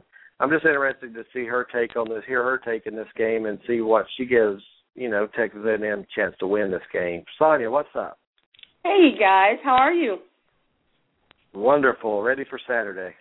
I know, dude. I'm so ready for this game. Hey, Trey. Hey, how's it going? Did you get my cookies? No, where are they? Oh, they must be lost in the mail. For everybody who's listening in the chat room, I always give out cookies. And Trey and I have agreed for the past 3 weeks I'm going to send him a cookie. Still waiting. It's a cookie. Well, it'll be there soon. But anyway, back to the game. Serious, it's like Tarvin said, or both of you guys have been saying, it's going to be, this is our first challenge. I mean, now we get to see what tweaks have been made on the O-line since Virginia Tech. We get to see if our defense is, what we think they are, special teams, same way. And I just think that Bama wants this game more. And we all know every game boils down to one thing: who wants it more? And I just think Bama wants it more. So, of course, I'm going to pick my Tide. Well, Sonia, what I'm hearing, though, and this is, I won't name a name of a coach. I don't want to say anything, but this coach for Alabama, assistant coach, is predicting, and he's never made a prediction before. And trust me, I've been hearing about him, talking to my buddy for a long time, that he's predicting Alabama just to destroy these guys, and that's what they've been focusing on since they won the national championship. So I don't know. Are you concerned about Alabama's performance in week 1 with the offensive line? I am concerned, but not to the point that other people are. It's funny. Other non-Bama fans or fans of other teams are more concerned about Bama's O-line than we are. We've seen this before. We know what happens. It's like, they don't play up to par, but you can best believe that next game they come back because Saban gets on that behind. It's it's just like, if you don't know Alabama by now, then I feel sorry for you, Shawty, because my boys want that game. They want that game. And when they want it, they're going to take it. I just see intimidation. I see a lot of intimidation coming out. I look at the bye week, Tanya. I look at the bye week. Exactly. That's all it took. That's all it took for me to look at that schedule and see that Alabama had a week off for 2 weeks this year and let Saban. But, like we talked about before, the best thing that could have happened for Alabama and Coach Saban is to show some weakness in that game 1. It gives him motivation and it gives him some ammunition to really coach these 2 weeks. So he's got their attention after week 1. Oh, yes. Oh, honey, he had their attention after the game. He had their attention with the halftime. Coach does not play. And from what I'm hearing and seeing in interviews and, just knowing my boys, I'm hearing some good things. So it just seems like everybody's focused. They just want to get this game out of the way, show that they are this year's team, because, that's one of Saban's big things is the current team can't live on the past glory of the past team. That was that team's win. Even if you were a part of that team, it was still that team's win. So this team is looking, to make their notch. And one thing all of the players have been saying is we can't embarrass ourselves. We can't. Well, Sonia, we know you're picking the Tide like the panel here is. I think Paul's the only one picking A&M, really. But Saban had an interview today. He had a press conference or whatever, and all these stories coming out. And I wanted to talk to you about DJ Fluker and this week, big game week, all of a sudden now we hear a story break by Yahoo about Fluker in Alabama. And I just wanted your take on this. Why now? Are you worried about the timing of this, wondering why now, why this week, this story break? No, because as soon as it broke, I knew what it was. And, that I have some contacts. And what happened is a friend of mine actually sent me a text. And so because I'm in training, and I looked over at the laptop, and I see all these notifications on my page, and I'm like, what the heck? So I, click on the link, skim the article real quick, go through, look at who wrote it, look at where it's coming from, and I was like, oh, please. I'll deal with that later. And the reason why is because the only focus right now should be on Saturday. We owe them that much. Now, this stuff with Fluker, getting to that particular point, bottom line, and this has been proven and disproven with teams on both sides of the fence, unless you can prove it or somebody admits it, is her word and his word against your word. So what can you prove and who admits what? I don't care if you got a receipt. Me and my daddy share the same name. So you got a Western Union receipt from some money sent somewhere, and all of a sudden it's like, oh, let's connect the dots. Okay, but can you prove? What can you prove? Who admits what?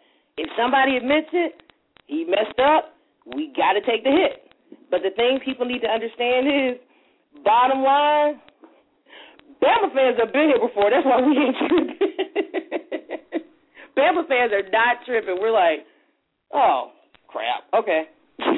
Well, if this is true, Sonia, I wish they'd have waited till, next week to do this or next weekend or something. Like, I don't like the fact that they're trying to take off of this game. And when Saban came up to the press conference tonight, he wanted to talk about A&M, and they started asking him about this, and he walked off. And his comment was, I'm glad you guys want to talk about the game. I just think it's timing. It's like when Cam Newton was real good too. Exactly. One thing is all of a sudden this broke, and I know there's text messages and things like that. And I know Paul wants to come on and talk about it in a little while. Yahoo broke it instead of SI and Joe Shad, so that's one thing. But right now, really, for this week, for Bama fans, I'm sure most of them are focused on the game and not about this, because it seems like every week some story's breaking. You're right. And see, I posted on my wall because, I post about everybody, and I rag on everybody the same way I rag on Bama. But the bottom line is, okay, yesterday it was the Oklahoma State story. I posted about that. And it was like, hey, here we go. COI. Some more allegations, kind of shady. This person said, we'll see what happens. Okay, today was Bama. Guess what? Same thing. There it is. Bottom line. But guess what? I'm a Bama fan. I'm not focused on that right now because that has no impact on this moment right here. I'm thinking about Saturday. I will talk to you guys about that Monday, but now it's all about Saturday. We've been looking forward to this game since we got beat by them the last time. Ain't nobody got time to be sitting here worried about what Yahoo Sports is saying. We can deal with that later. Yeah, even if they are guilty, it'll take them 5 years to pull this out and do anything, looking at the NCAA. Trey, you have anything to add on this? Well, I'm just interested to see if Paul and some other people have different views, Tarvin, because, I look at the two stories that broke this week in a completely different light, but at the same point, I'm skeptical of them both. I think, I don't call it the Alabama story. I know DJ Fluker is the biggest name, of the story, but it's actually a Tennessee and Mississippi State story as well. I think this has got more credibility because of the paper trail. I mean, we're looking at, and not only the fact that they have text messages and wire transfers, but I mean, DJ Fluker's Twitter account seems to imply April that he took money and he didn't care. Of course, what came out next was, the same defense that Anthony Weiner used when his Twitter account was hacked. It turned out to be true, but this has got a little more teeth to it, Tarvin. I understand that, Alabama fans want to pull the Nick Saban and say, oh, I don't want to talk about that because, distractions, they do suck and they do take away from your on-the-field preparations. But, I'm looking at this one with a little bit more teeth, Tarvin, but at the same point, there's not enough right now. I mean, this is we still need more, Tarvin. We still want more. What's the timing of it, Trey? I mean, this is the biggest game of the year. This is the biggest game of the year. My question is why now? Why Wednesday before the game Saturday? You've known about this forever, and you've had it documented. Are they trying to bring attention to themselves? Yahoo's bringing this story out, Trey, and they're going to get a lot of attention because of this, and they know that. Oh, yeah, I agree with you, absolutely. I mean, that's the one thing about the story that is concerning, and that this come out, a week later or,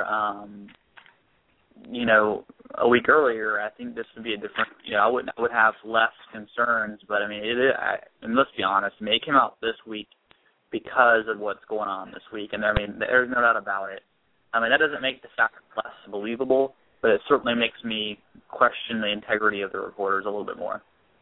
Well, this is off-season. This is off-season stuff, and Sonia, no, you're still on there. This is off the field, out-of-season stuff you want to talk about, not the week of the big game. Sonia, can you hear me? Let me see. Sonia is not on mute right now. Let me try to do something to bring her back on. Hold on just a second. Sonia, can you hear us now?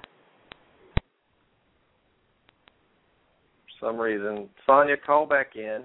Hang up and call back in. I'm going to disconnect you. For some reason, we're having some trouble, Trey, and Sonia's on the line, but we can't hear her, kind of like what happened to us a minute ago. But, Paul, you go ahead and call in and hit number 1 if you want to talk. We're going to get Sonia back on to give her closing statement about this. But, Trey, the thing I don't like about this story that smells fishy is the timing of it. I know you said it gives you more teeth hearing about it right now, but if it happened 2 weeks from now, I would believe it. I mean, I would feel more about it, the teeth. But the thing is, there's other players involved and as Paul's going to talk about, the paper trail. And here's Sonia. Sonia's going to give her closing remarks on this situation. Sonia's back now. I don't know what was wrong, Sonia, but I don't know either. I'm glad you're back. Well, I was just saying, I was agreeing with what Trey said. It's like, okay, you can sit here. I can have a receipt signed by President Obama, and I can take that receipt and said, okay, me and him spent the night together at this hotel on this night. You will look and see that, oh, guess what? He was in Atlanta on that night. It's like, okay, put us together. It's almost like it's like from what I'm seeing now. Now, there is some stuff that's concerning. I'm not going to sit here and stick my head in the sand. There is some stuff I'm like, I don't know, Shawty. I don't know if you can get away with that one. But there's some that's just kind of like, really? You're really stretching with this one, So I want to hear more, but I don't want to hear it right now. I'm focused on Texas A&M. We can talk about this on Monday. I'm thinking about Johnny Football, College Station, Roll Tide Roll. That's the bottom line. And to address one thing before I go, Tarvin, no, Miami is not a top 15 team. Really? Why not?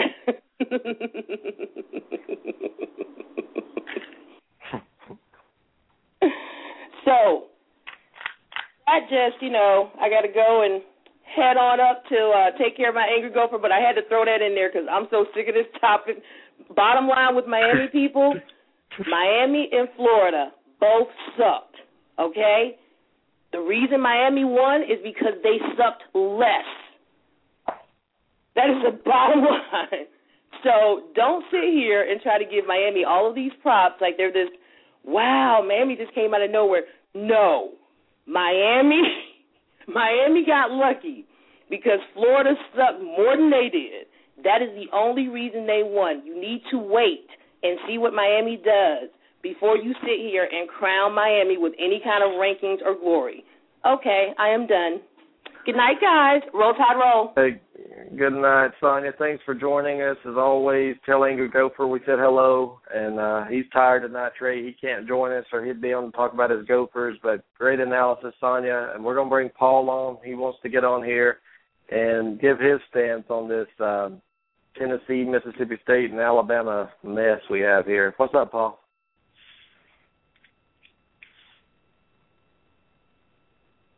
Let's see. I think we have him now. Paul, are you there? Can you hear me? Yeah, I hear you now. Sorry, we're having some studio difficulties right now. Can you hear me? What was that? I can hear you now. I have to clean my ears out now. Trey, do you hear him okay? Yeah, I'm hearing him loud and clear now. Okay, I can hear you both now. What's going on tonight, guys? Paul, you heard what Sonia had to say about it. And being a Bama fan, I'd want to focus on the game right now. That's all that really matters. But you being a neutral party right now, what are your thoughts on this case? Give us some details of it. Anything breaking of late on this story? Yahoo's added, I sent the new link, the updated link to Trey. I don't know if I sent it to you, but they've added a couple of things that they've done or they've released or whatever. So let me just start first. Sonia's right. You need... If I'm an Alabama fan, I'm focused on the game. This stuff just broke today. I wanted to comment on that. I heard you guys questioning, why release it now? Why do it now? That's a good question because, as far as Joe Shad said earlier, Alabama's been looking into this for a little while now. So why did it break all of a sudden? Was it because of the game? Was it the big game? Like Alabama said, they've been looking into it. So, who wanted to say something? But just sitting here looking at everything, there's some chilling stuff in here as far as DJ Fluker goes, and it's not just him. They mentioned Tyler Bray, for example, a current starter for Tennessee, defensive end Maurice Couch, Mississippi State University defensive tackle Fletcher Cox, and Chad Bumpus, which is what's funny is I believe was it Bumpus that was complaining on Twitter about the Ole Miss players getting cash? Yep, exactly. Last recruiting season. Oh, I have no idea what that sound is. But anyway, like you have two phones on at the same time. Move away from the computer. Okay, moving away from the computer. Anyway, just reading over stuff, like Sonia said, they have receipts. I don't know if you've ever used Western Union, but they have receipts where you get the money orders in and stuff like that. And then they have the copy receipts from where the money was sent from Davis to players. I saw things, they have recordings. They have one where there was a text message they have, a recorded text message that had Smith buying a bedroom suit for DJ Fluker and having it shipped to his apartment in Tuscaloosa. And then they have the text message where Fluker's asking him, did you take care of the bed, blah, blah, blah. One of the biggest things that I noticed is that they're reporting, this is crazy, this is another, crazy thing for me. They're reporting that Mark Barron accepted cash payments to prevent him from going into the draft when he hurt his shoulder, and he was required to pay them back once he signed with an agency. That's chilling to me. That's, whoa.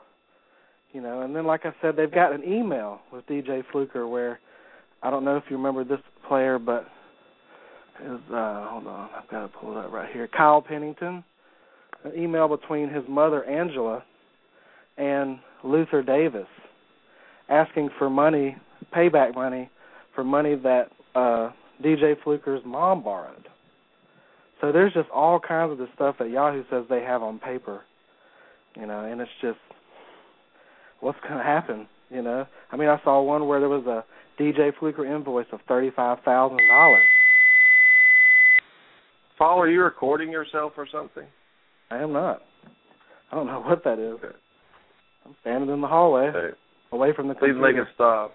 Please make it stop. My ears can't take it no more. Well, I've gotten further away. But and they have everything. They have all the Western Union receipts with, like, Tyler Bray, the quarterback, $500 here, $200 there. You know, the one thing with, they did report an Ed Stinson on a flight plan for a recruiting trip, but his agent confirmed that he wasn't there. So I don't expect anything to come out of that. He'll play. But in the end, if Alabama can prove they didn't know anything about this, there won't be any probation repercussions. But as Charles Robertson said for Yahoo, that, you know, 2012 season could come under question, you know, as far as all this paper trail goes. Like the Manziel story, they didn't have a paper trail. But this time they do. I mean, we've seen the documents. Whether they're real or not, who knows? But you can't argue with text message, you know, documents and bank statements. I mean, receipts, sure, you could argue with that.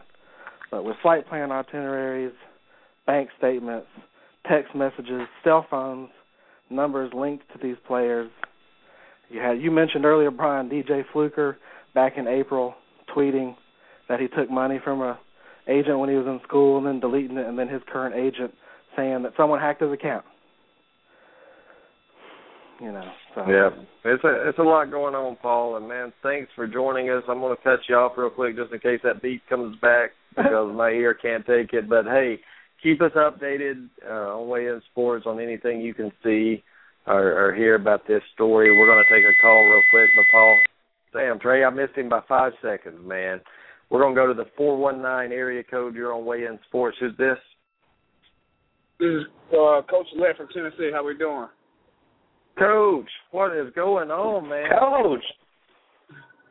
What's going on is going on. It's college football at its finest right now, I guess you could say. Well, we have talked a lot about the Oregon Ducks and the Tennessee Vols tonight, so tell us how this week of practice is going after that big win against Western Kentucky. This is going real well. Guys are amped up to play the number 2 team in the country. And, man, they're well-deserving of that ranking. You watch them on film, and these guys, they play fast. They play ball like they should be played. They got some playmakers. They got some guys that scare you a little bit. But it's a good challenge for Tennessee. We're up for the challenge. Nice little plane ride over to the West Coast. So we're getting after it this week. It was hot today. It was hot yesterday. Had a good go at it. We'll pull back tomorrow, and the guys are focused and amped up. Primetime game at 3:30 on ABC, I believe it is. So the guys are ready to play. So, Coach, are you going to Oregon tomorrow, or are you already there? Oh no, actually, we're going to leave Friday. We're going to be on our time clock. We're going to do everything on Tennessee time. So we're going to leave Friday around 11.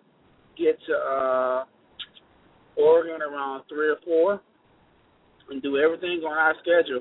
So to us, it's just going to be a 3:30 game on Saturday. You know, it's 12:30 there. To us, it's going to be a 3:30 game. All our meetings are going to be at the same time if we're playing in Tennessee. So our body clock will still be the same. So maybe that wasn't Paul's phone after all. I don't know what's going on with our studio and that sound, Coach. I'd like to apologize to you. Sorry about that. And tell us how practice is going. Like, how did practice go this week? Once the big win happened Saturday, what did the schedule do Sunday, Monday, and Tuesday and Wednesday actually? Saturday, after we played Saturday evening, we let the kids enjoy it. Sunday morning, about 6 a.m., it was all 100% Oregon. And we really broke down exactly, tried to find a weakness on offense, a weakness on defense for each side of the ball. It's kind of hard to do with that team. And actually Sunday morning, all the guys came in eager. Coach, what's the game plan? Coach, what are we doing offensively? What are we doing defensively? They were really eager.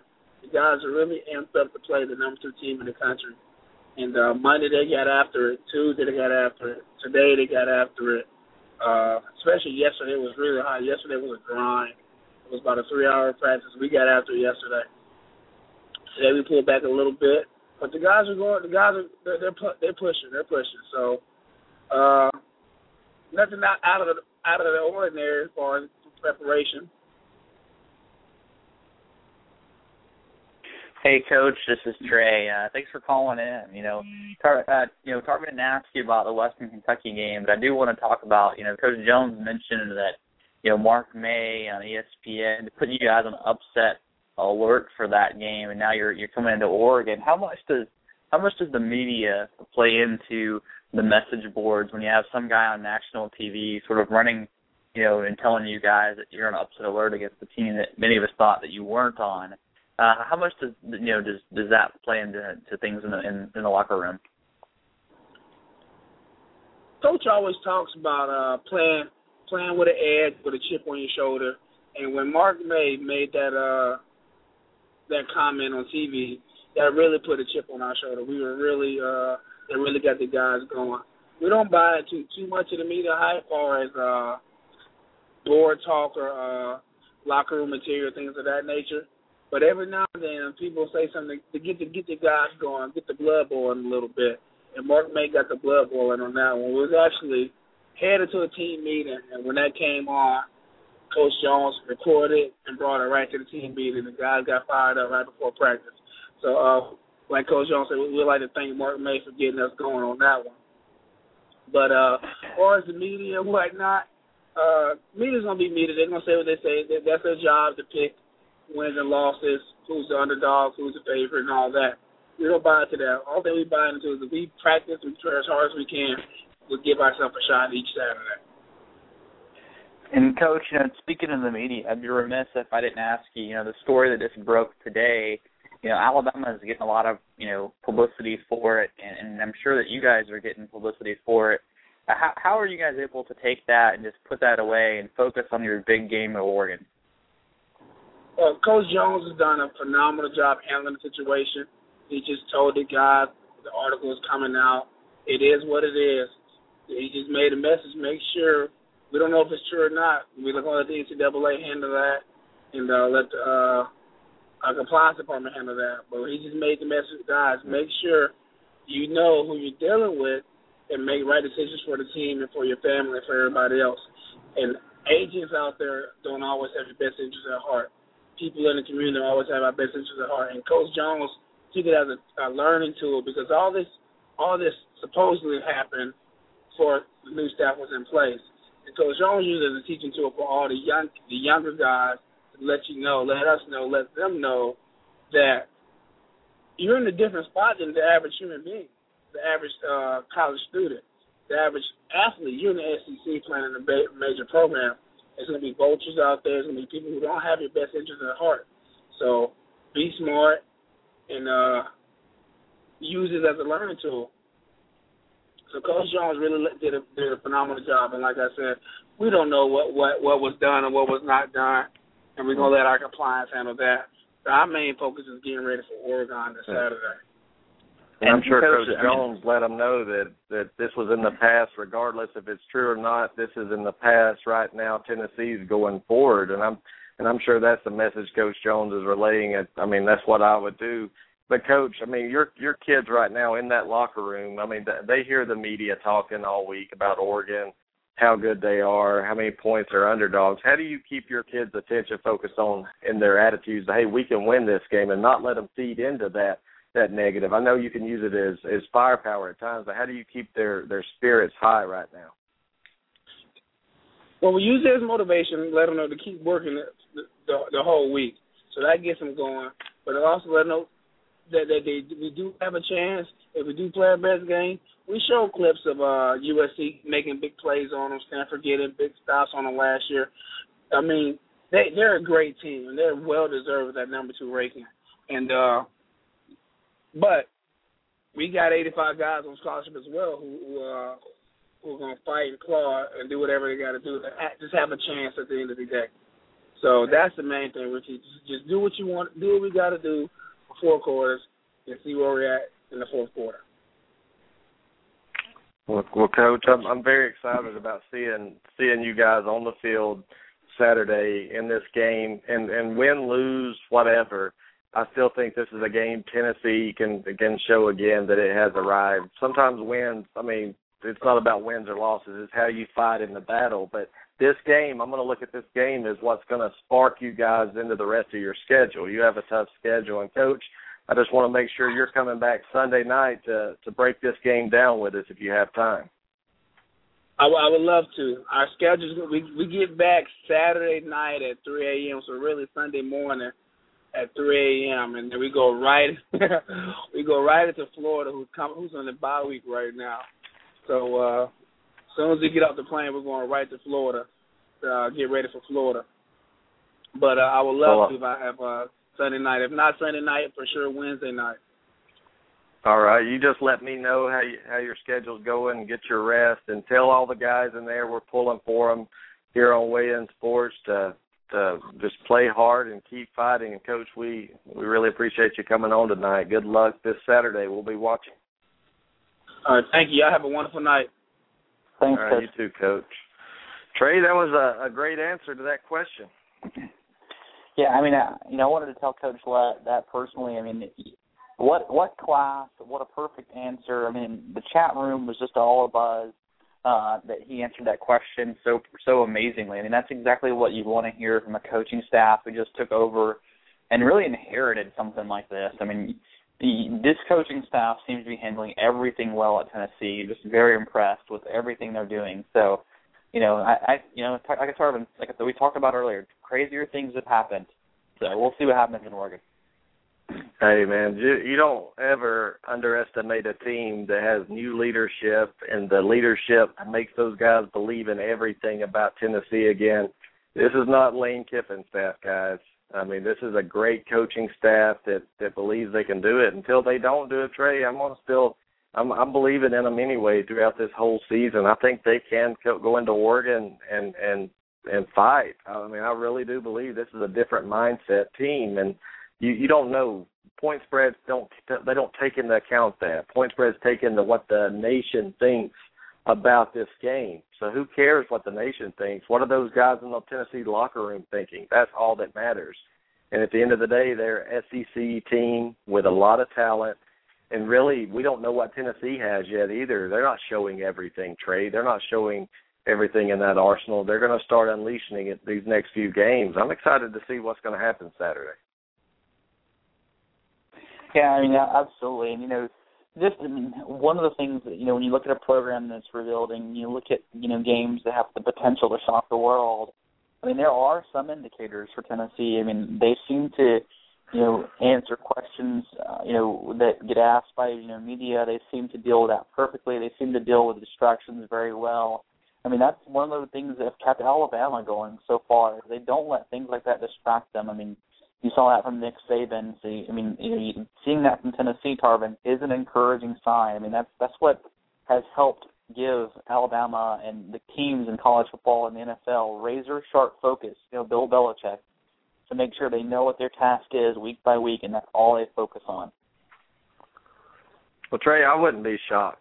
I mean, honestly, I wouldn't be surprised at all if Tennessee went in there and won a game. I mean, it wouldn't surprise me. I've watched college football my entire life, and this is just like Jason said in the chat room, this is a faithless opponent, really. That's how you have to look at it. This is college football. This is a week-to-week battle. This is a journey, and I'm ready to see what's going to happen. A lot of big games scheduled for Saturday.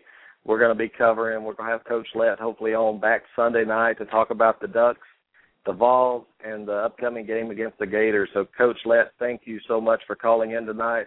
That was a pleasant surprise, and we'll get him Sunday night, hopefully, if he's rested. Trey, do you have a rant tonight before we get out of here tonight? Yeah, I mean, just the one thing I want to talk about real quick is we didn't touch on the Oklahoma State story. And one of the things I do want to hold people on before they start buying wholesale on this stuff is, one, you need to look at who's supporting these kind of things and what their motive is. And in the Oklahoma State piece, you have a couple of guys who were dismissed from the Oklahoma State team. So you start off with that. These aren't guys who are clean. They have dirty motives. And you have guys who are in the program who are superstars in the program. I think Tatum Bell came out and made a statement and was like, man, if I was a star during this time, I was the big guy in Oklahoma State's campus, and it didn't happen to me. And it's not as if Tatum Bell, is still famous. So, I mean, that gives me credibility there because, this is a guy who, isn't in the NFL, who was a star at Oklahoma State, who is refuting these allegations.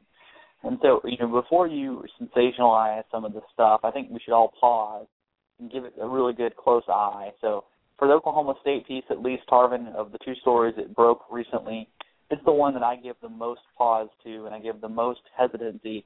And I'd ask everybody to take a look at that story and ask yourself, do these folks have a reason to basically not tell the truth? And I think they do. So that's it for tonight, Tarvin. All right. Well, we had an interesting show. We covered a lot of information, Trey, in the hour 45 minutes we're here. Thanks, everyone, for joining us. Thanks, Paul, for calling in, Sonia Minson, as well as Coach Lett and Jason Humphrey, of course. Check out his review. I'm going to look at his preview for the game on our Facebook page there. So we'll check out Jason Humphrey, see what he's made of. But, Trey, we will be covering this story, the Tennessee, Alabama, Mississippi State story, once we get more information about it, as well as the Oklahoma State. But I'm with you. That Oklahoma State sounds kind of fishy in a way to me.